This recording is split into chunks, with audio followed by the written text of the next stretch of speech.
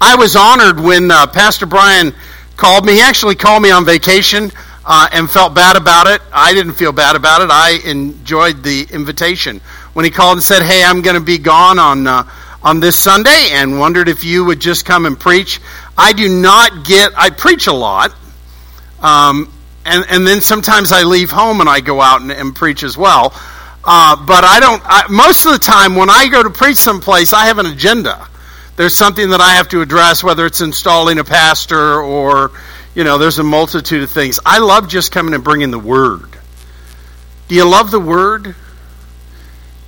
Now, loving the Word, it's kind of like loving our kids. I probably shouldn't say this since we're live streaming, but I don't know about you, but we have 3 boys, David, Isaac, and Tim, and I love all of them the same. Most of the time. But there are times, can I just say this? There are times where it's not that you have a favorite, because there are times where David's my favorite, and there's a time where Isaac is my favorite, and there's a time where Tim is my favorite. If you listen to Isaac and David, Tim is always my favorite. He's the youngest. But there are times where there's a special connection, and there's just that special bond. It's the same thing with Scripture. I love all of Scripture. 2 Timothy 3:16, all Scripture is given by inspiration of God and is profitable for doctrine, reproof, correction, and instructions in righteousness. I love the whole counsel of the Word of God, Old Testament and New Testament. But there have just been times in my life where certain passages, and we heard this morning, thanks for sharing that testimony. There are times where certain passages leap up at you and they just grab your heart and they become your favorites, at least for a season. The book of Philippians is one of my all-time favorites. If I were still in pastoral ministry, I would probably be preaching series of messages on Philippians. It's only 4 chapters long, and yet, in my last assignment, I did a Bible study on Wednesday night on Philippians. It took us almost a year to get through 4 chapters. Because there's so much stuff there. One of the commentators that I was reading this week talked about Paul presents 10 different themes in the book as we know it as Philippians. But in his letter to the church in Philippi, he presents 10 themes. Now here's the good news for you. I am not going to try to address all 10 of those themes. Can I get an amen? You can only imagine we'd be here till next Sunday. Pastor Brian would be coming up moving me so that we could start the service for next week. But I do want to talk to you about 3 themes that come out of Philippians chapter 4. Now, chapter 4, there's this switch that Paul is making. He's gone from presenting his 10 themes. Now he's going to use chapter 4 to review those 10 themes and say goodbye. It's one of those letters where before you ever get to the sincerely or in love or however you sign your correspondence, he's going to review all of it to make sure that the readers hear it clearly. If you've got your Bibles this morning, let me invite you to turn to Philippians chapter 4, and I want us to look at verses 2 through 9. Now, when I talked to Pastor Brian a week or so ago about this, I was going to focus in on just a couple of verses. But as I kind of dove into this passage, the larger portion, there was just too many things that I couldn't ignore. So we're going to look this morning at Philippians chapter 4. We're going to begin in our reading at verse 2. Would you stand as we honor the reading of God's Word? I plead with Euodia and plead with Syntyche to agree with each other in the Lord. Yes, I ask you, loyal yokefellows, help these women who have contended at my side in the cause of the gospel, along with Clement and the rest of my fellow workers, whose names are in the book of life. Rejoice in the Lord always. I will say it again, rejoice. Let your gentleness be evident to all. The Lord is near. Do not be anxious about anything, but in everything, by prayer and petition, with thanksgiving, present your request to God. And the peace of God, which transcends all understanding, will guard your hearts and your minds in Christ Jesus. Finally, brothers and sisters, whatever is true, whatever is noble, whatever is right, whatever is pure, whatever is lovely, whatever is admirable, if anything is excellent or praiseworthy, think about such things. Whatever you have learned or received or heard from me or seen in me, put it into practice, and the God of peace will be with you. Let's pray. Father, thank you this morning for your word, for your truth. Lord, I pray that in these moments that you would hide your servant behind the shadow of the cross.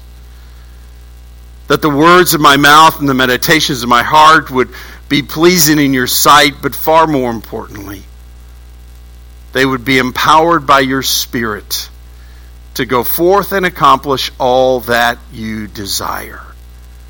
Father, have your way, and we will give you praise, for we ask it in Christ's name and for his sake.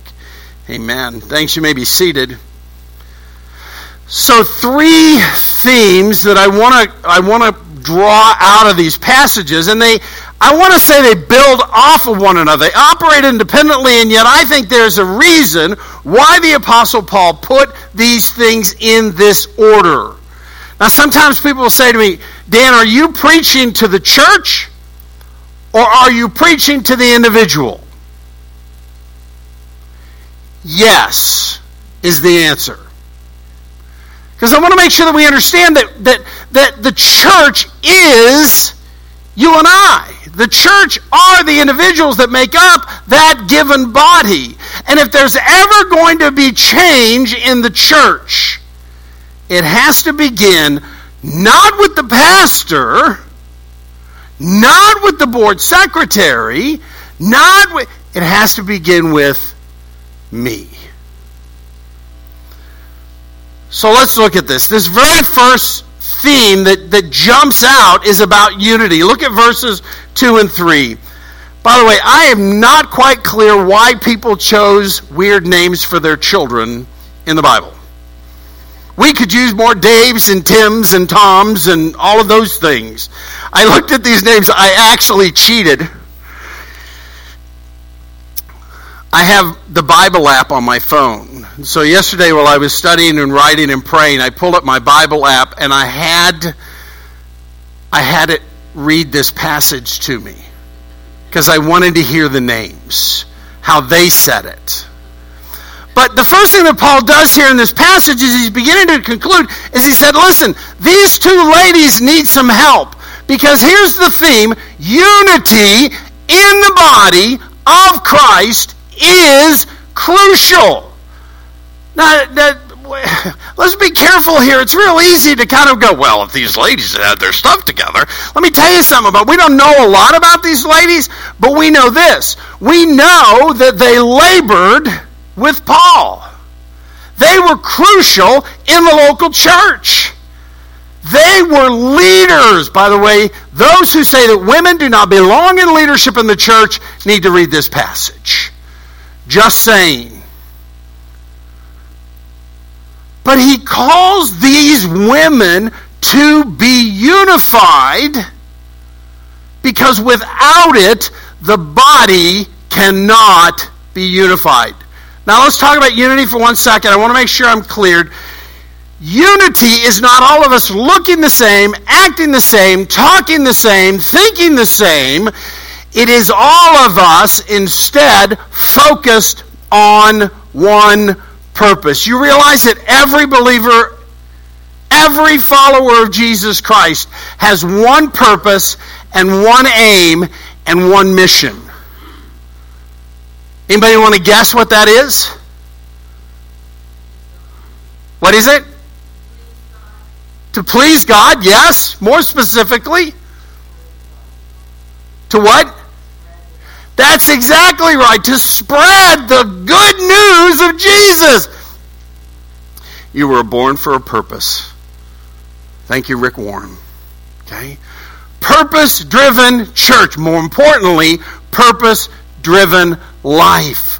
We were created, we've been redeemed for one purpose. Jesus said it this way: all authority on heaven and on earth has been given to me. Therefore, go and make disciples of all nations, baptizing them in the name of the Father and of the Son and of the Holy Spirit, and teaching them to obey everything that I have commanded you.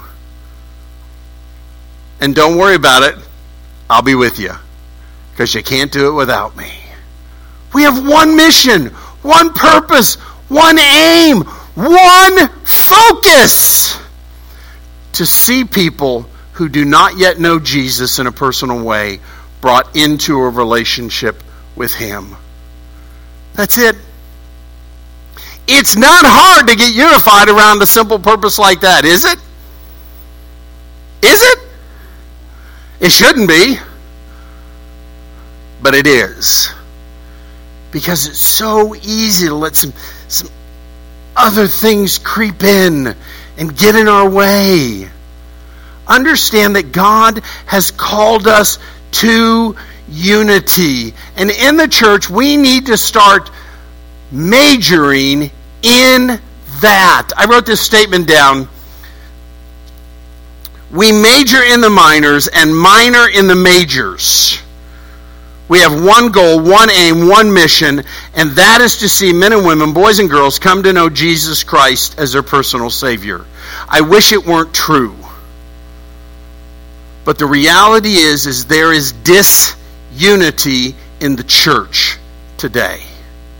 And we've got to get back to one heart and one mind and one aim. COVID-19 has been difficult for everybody. Amen? I mean, let's just face it. It's created all sorts of disruption and havoc in our lives. Somebody said to me the other day, well, by February or March, we should be back to normal. I love those positive thinkers. I don't know that it'll happen. Honestly, I pray we never go back to normal. I pray that as a church and as followers of Jesus, that we've been reminded that there is but one mission to accomplish, and that is to see people come to a personal relationship with Jesus Christ. We have to be unified. Paul says to these ladies, work it out. By the way, in case you've never heard this before, there's a biblical model on how to work disagreements out. You realize that disagreements are going to happen? Those of you that are married, I love young married couples. The naivete that they go into marriage with. It's all going to be wonderful. It's all going to be great. We're never, ever going to fight. Couples who tell me that they've been married 50 years and never fought scare me. They really do. Because I want to say, what, are you talking to one another? I mean, really, sometimes all you have to do is look at one another and there's tension. All right? Tension and disagreement is part of what life is all about. But in the church, love reigns supreme. Amen? By the way, this works better if you interact with me a little bit, all right? I'm afraid Pastor Brian's gotten you a a little bit out of practice from the last time I was here. Oh, no, he doesn't? Okay. The reality is that if I have a problem, right? If I have a problem with my wife, why in the world would I go over to Denny and talk to Denny about my problem with my wife? And yet, that's what we do. I've seen it over and over and over again in the church. It's one of the downsides of being a district superintendent. People do not normally call me to tell me how wonderful things are. They call me or they write me or whatever to tell me about the difficulties. Periodically, I'll get a phone call or an email from somebody and they'll say, "My pastor, blah, blah, blah, blah, blah, blah, blah." And I listen because that's what I'm there for. And then I always ask this question. So, have you sat down and talked to your pastor about this issue?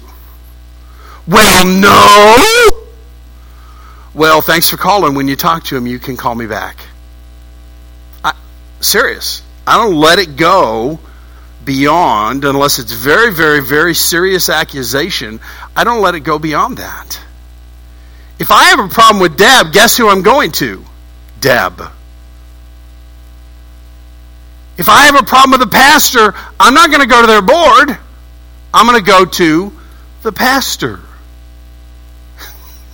I was thinking about that this week as I was writing this, and I thought about my mother, who had some very interesting ways to discipline us. I grew up with 2 of 4 sisters. I had a twin sister, and then I had an older sister. She was 2 years older than my twin and I. And trying to think of how to put this nicely. Growing up with 2 sisters was not always easy.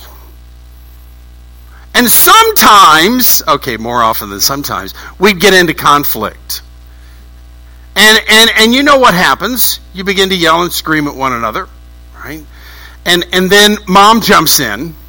Well, one day I'd gotten into it with my twin sister, and we were going at it. Mom said, "Get on the couch, both of you!" Okay. So we get on the couch. Darlene's at one end and I'm at the other. "No! Sit next to one another." Okay. So we're sitting next to one another, and then she says, "Now hold hands." What? Hold hands. We sat on that couch and held hands. We held hands for 30 minutes. I know. One of it, and we both survived. That's the amazing thing. What was she trying? Work it out! Listen, if there's disunity, if you're upset with somebody in the church, don't go tell Pastor Brian. Go tell the person you're in conflict with. Work it out. Work it out. Love one another. That's the challenge. I love, by the way, because if that doesn't work, and you see Paul doing this in this passage, if that doesn't work, then you bring somebody else in. You bring a mediator in. Somebody who can help you. If you've got conflict with another parishioner, then you can call Pastor Brian and say, "Hey, listen," he's going to love me for telling you could call him, by the way. "Pastor, we've got an issue, and we can't seem to work it out. Could you help us?" So then you sit down with a mediator, and you work it out, you talk it out, you love it out. You don't, sorry about that. You don't tell everybody else in the church what's going on. Church, I don't think it's an accident as the Apostle Paul is bringing all of this together in the concluding chapter. I don't think it's an accident that he starts off with talking about the importance of unity.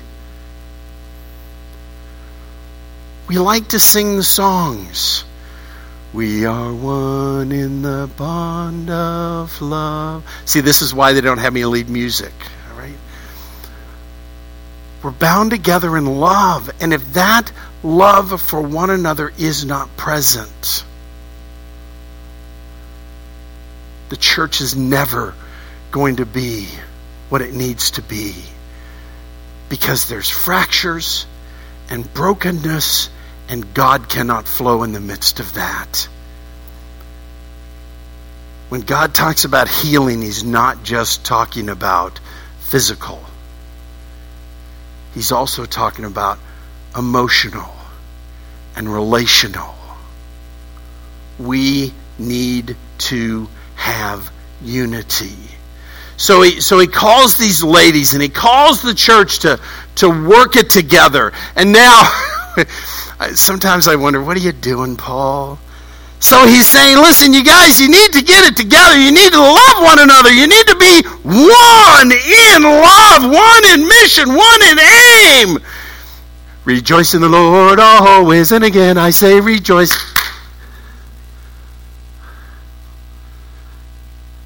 Rejoice. Look at what he says. He jumps right from the two ladies who have this thing going on. He says, rejoice in the Lord always. I will say it again. Rejoice. If there's something in the church that we need more than unity, it is rejoicing. We've got to be enthusiastic. I'm not asking you this morning if you love Jesus, because if you're in church on a Sunday morning, you probably do. But how are you working with that relationship? Are you happy about that relationship? Another song. I've got the joy, joy, joy, joy down in my heart. Where? Thank you. Oh my goodness. I thought I was going to have to sing another chorus. Okay? We need to be people full of joy. We need to be excited about what God is doing. Are you excited about what God's doing in your life? You should be. God is at work.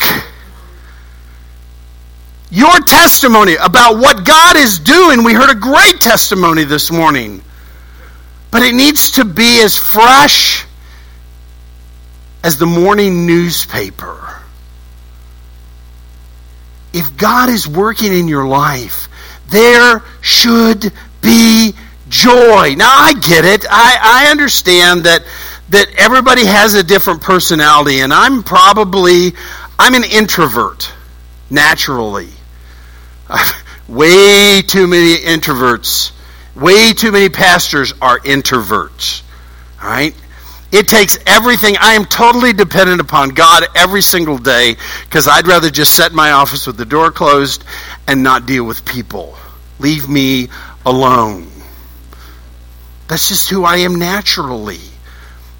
But because Jesus is in me, you realize that when you come to faith in Jesus Christ, the Spirit of God lives in you and bubbles over, and there should be joy.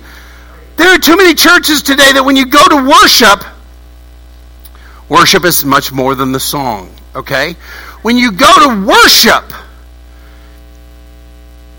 it's like a funeral.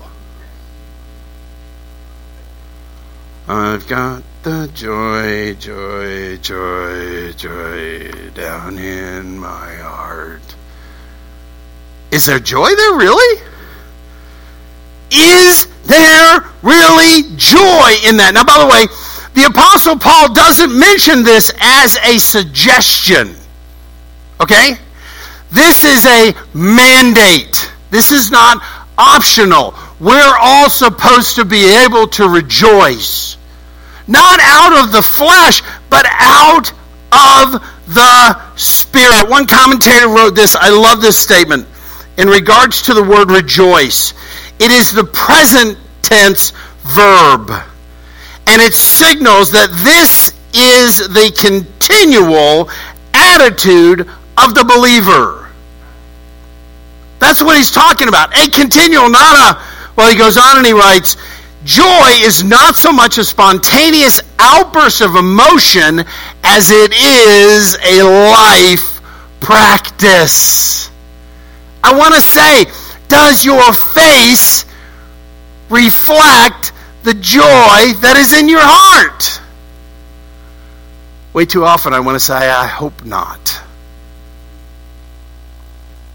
It's almost like we've been saved and sanctified and sucking on lemons. You know what I'm talking about? It's just kind of like,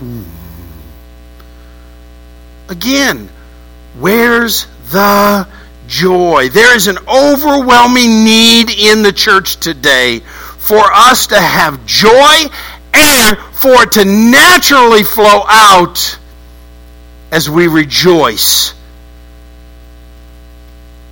Note what Paul says next, by the way, in verse 5. Let your gentleness be evident to all. The Lord is near. Can I paraphrase that for you? When people are looking at your life, are they seeing that there is joy in your relationship with Jesus? I'm not talking about happy, happy, happy. We all know people who are Energizer bunnies. They just exude that. Sometimes I have to go back into my office and sit down and relax after being around those people. They just so consuming. But we're supposed to, maybe not as bubbly as some, but we need to have joy. When you sing the songs, by the way, you have a great worship team. Amen? Let's try that again. You have a great worship team. Amen? Amen. All right? I love this worship team. But you got to sing with them. Okay? I love to hear people. Amen? Praise God! Hallelujah! Some of you are more excited about the Pittsburgh Steelers than you are about Jesus. So let me just tell you, that's quite a leap. Okay? Yeah, that's right. I'm an enthusiastic football fan. We'll see how I am this year. But, man, football comes on, it's like plugging me in. And God's been challenging me about that. Are you that enthusiastic and that energetic when it comes to me? Sometimes I'm not. Sometimes I'm not. By the way, when you're not, a good thing to do is to check your spiritual pulse. What's going on? How is my relationship with Him? Am I spending time with Him? Am I allowing His Word to get into my heart? To change me? Christ is the source of our joy. And not just for us, but so that those around us, both those in the church and outside of the church, those in the church, but especially those outside of the church, will know that there's something different about us. That we have a joy, even in the midst of difficulties. I've done a lot of funerals in my time.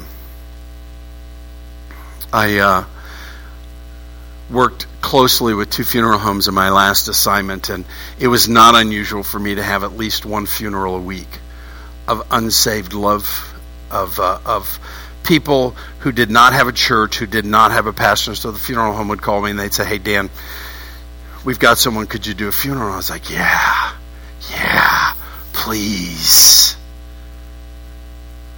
And I would spend time with that family, getting to know their loved one who had died, letting them know that I cared about their loss. I would love on them. I would cry with them. I would laugh with them. By the way, if you're ever around me in a funeral home, do not expect morbid. Do not expect sad. I'm about celebrating life because I know the giver of life. And my goal in dealing with these families is to help them understand that there's something beyond this grave. That there is a God that loves them, that cares about them, that wants to hold them and hug them and cry with them, but also laugh with them. We have to start getting out there. Who wants to go to a church where there is no joy. Some of you know my story. It was, I grew up, my parents were not believers when we were growing up.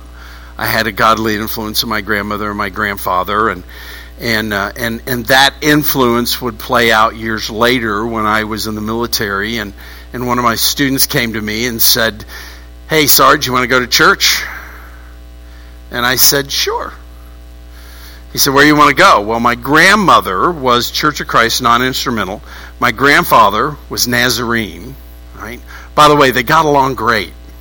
If you know those two churches, that's a trick sometimes. But they loved one another, right? So when this guy says to me, "Where do you want to go to church?" I chose to go to my grandmother's church. Now, this is not a derogatory statement about Church of Christ non-instrumental at all. Right? Because I've been to Church of Christ non-instrumental, and they are great churches, and they really celebrate Jesus. But this church that we went to, it was a dirge. I could not wait to get out of there. Everybody I encountered in the church, they were low on energy. There was no joy when they were singing the songs. There was no enthusiasm. It was from their mouths, not from their hearts.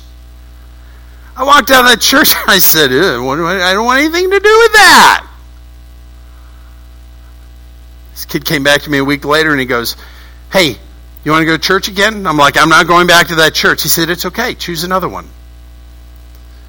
So I chose to go to the Nazarene church.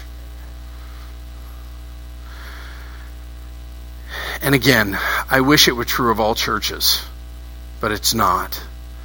But I remember walking in the door of that Nazarene church that Sunday, and there was this little gal. She stood about this tall.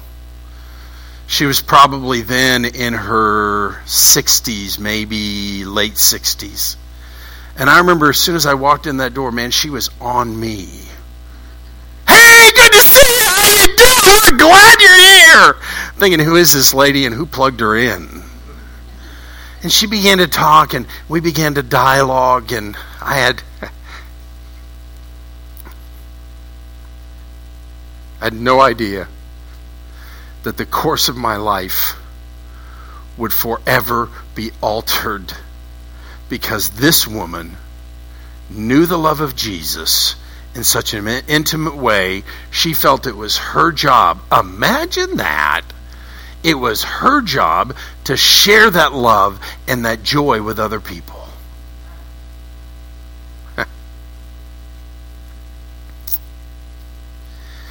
Just a PS on that story.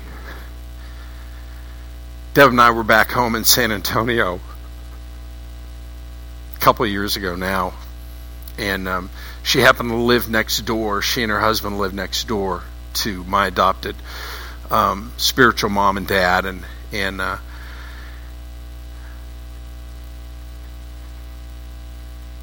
said to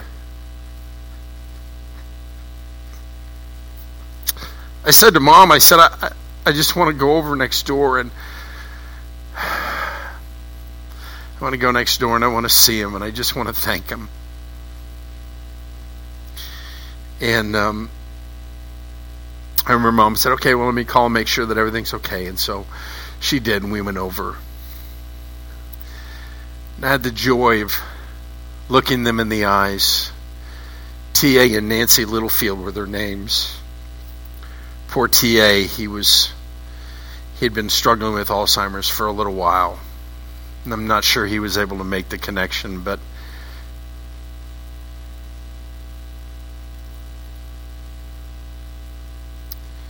Nancy was just so enthusiastic and thankful that we would take the time to come over and just see them. And I looked at those two and I said, "I'm not just here to say hi. I'm here to say thank you. Your joy, your love, and your investment is why I do what I do today as a district superintendent in the Church of the Nazarene." And she was just so enthused. She and T.A. have both in the last year or so gone on to be with the Lord. What if Nancy hadn't been at that door? What if lemon-sucking Lucy had been at the door? Hi, here's a bulletin. If you even get that, you realize that when we are joyful, when we rejoice, it's not just about us, it's about others. Lastly, and this is where I was going to focus most of my message. This was going to be the sole focus of my message. I love how the Apostle Paul here, he moves from this whole issue of unity and reminds them about the need to rejoice, and then pick it up. Rejoice in the Lord always. I will say it again. Rejoice. Let your gentleness be evident to all. The Lord is near. Do not be anxious about anything, but in all things, by prayer and petition, with thanksgiving, present your requests to God. We need unity. We need joy in that unity. But we need to make sure that other things aren't coming in and consuming us. Anybody experienced anxiousness in the last year? Yeah, thanks for those of you that are honest. The rest of you will be opening the altar at the end of the service. I mean, all of us, can I just tell you? We all get anxious. We all get unhinged, if you will, by the things that are going on around us. I said earlier, we're the parents of 3 boys. Those of you that have young children, enjoy these days. Because it's not the 2s and the 3s. It's not the 13, 14, and 15. It's when they get to be 21 and 22 and 25 that parenting really kicks in. You have to let go. You have to trust God. Paul's not talking about he's talking about anxiousness, anxiety that consumes us. All of us have anxious thoughts. All of us have anxious thoughts. Listen, I get woke up in the middle of the night sometimes with anxious thoughts. What am I going to do with this church? Who am I going to find to pastor this church? All of those kinds of things. But notice, do not be anxious about anything, but in everything, let your requests be made known unto God by prayer and petition. Take it to the Lord. Greatest lesson I ever learned as a pastor. I was on staff in Duxbury, Massachusetts. My senior pastor, I said to him, Steve, how do you do it, man? How do you sleep at night with everything going on? He said, Dan, it's very easy. He said, just before I put my head on my pillow, I say, Lord, you have a problem. Take care of it. I'll see you in the morning. Clearly, the man had never been a district superintendent, okay? But the reality is that's solid advice, isn't it? See, when we have anxiety, when we're consumed with it, when we're consumed with the anxiety, what am I going to do? How am I going to do? You know what that is? That's a lack of trust. It's okay to feel the anxiety. But notice Paul immediately gives a solution. Pray about it. Take it to the Lord. Let Him deal with it. It's not your problem. Now, don't misquote me on that. It is your problem because you have to live it out. But God wants to give you an answer. I read this quote recently. I love it. A way to be anxious about nothing is to be prayerful about everything. That's pretty good. Wish I'd have thought of that. The way to be anxious about nothing is to be prayerful about everything. Do you think God understands about COVID-19? Yes. Yes, He does. And so we need to trust Him. Do you think God knows about your finances? Oh, He does. We need to trust Him.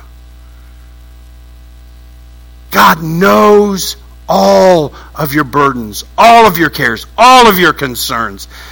It's about trusting in Him. I want to remind you that prayer is not about changing the heart of God. Prayer is about changing us. Let me say that again, because there's this huge misconception. I'm going to go to the Father and He's going to change all of that. God never said He would change our circumstances. After owning a home for 3 years, I lived this out, and sometimes I didn't do it very well. There were times where Deb and I would be consumed with how are we going to sell that house? When are we going to get a buyer? How are we going to make a house payment? What about the utilities that are due? Can I just tell you this, by the way? Not once did God fail us in that journey. Not once. We made every mortgage payment on time. We paid every utility bill on time. And God blessed beyond that.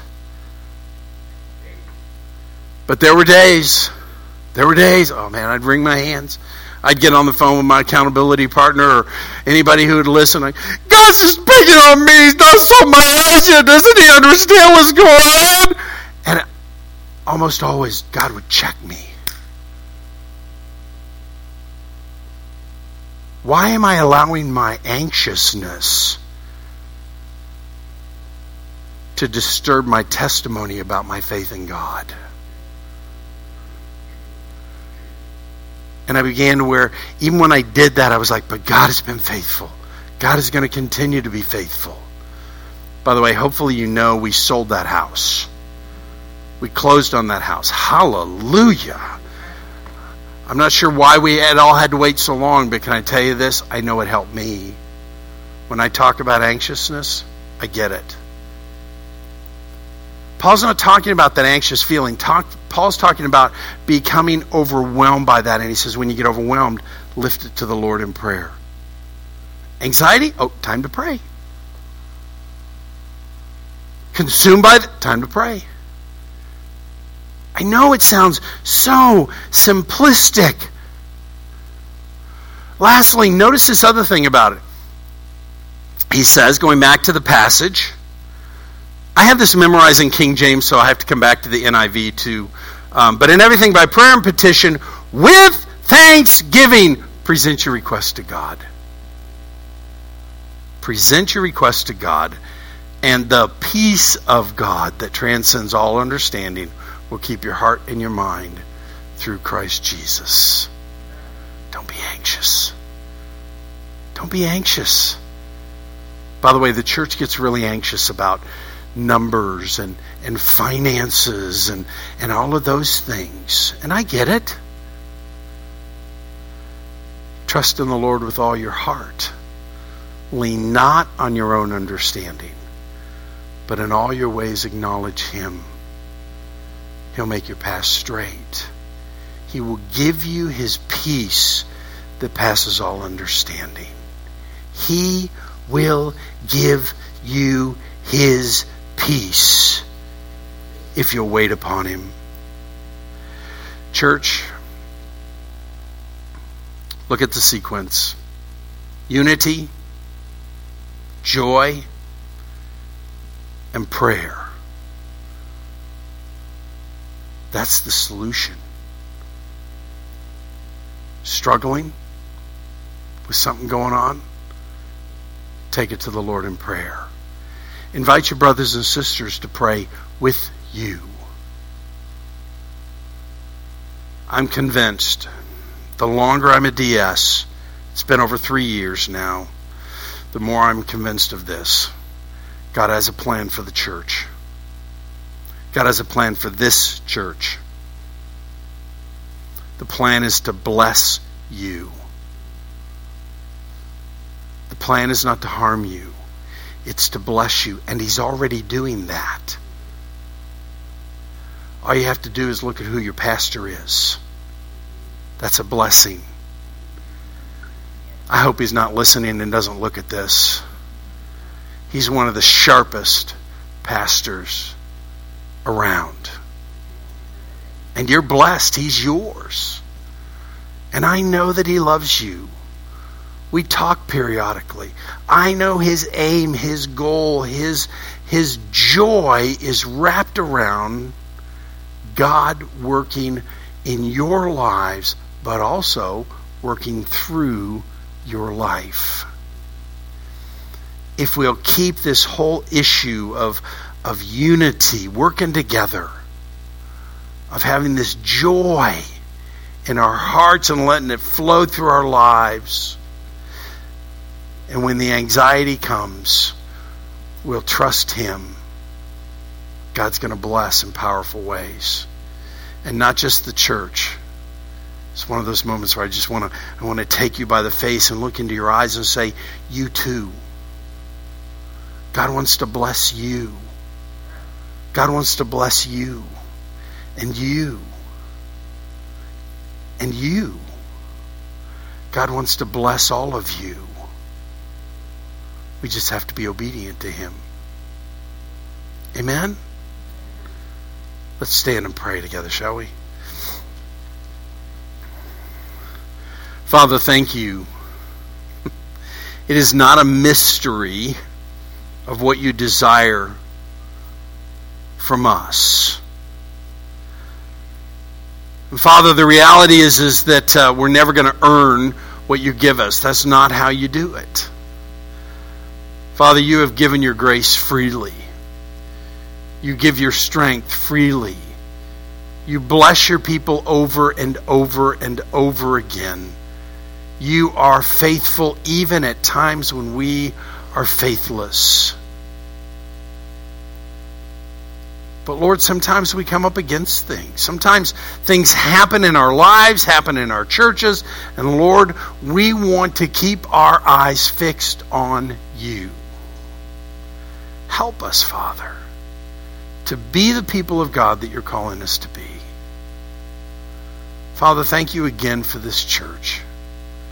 Thanks for Pastor Brian and his family. Thank you for the burden and the vision that you've placed upon his heart.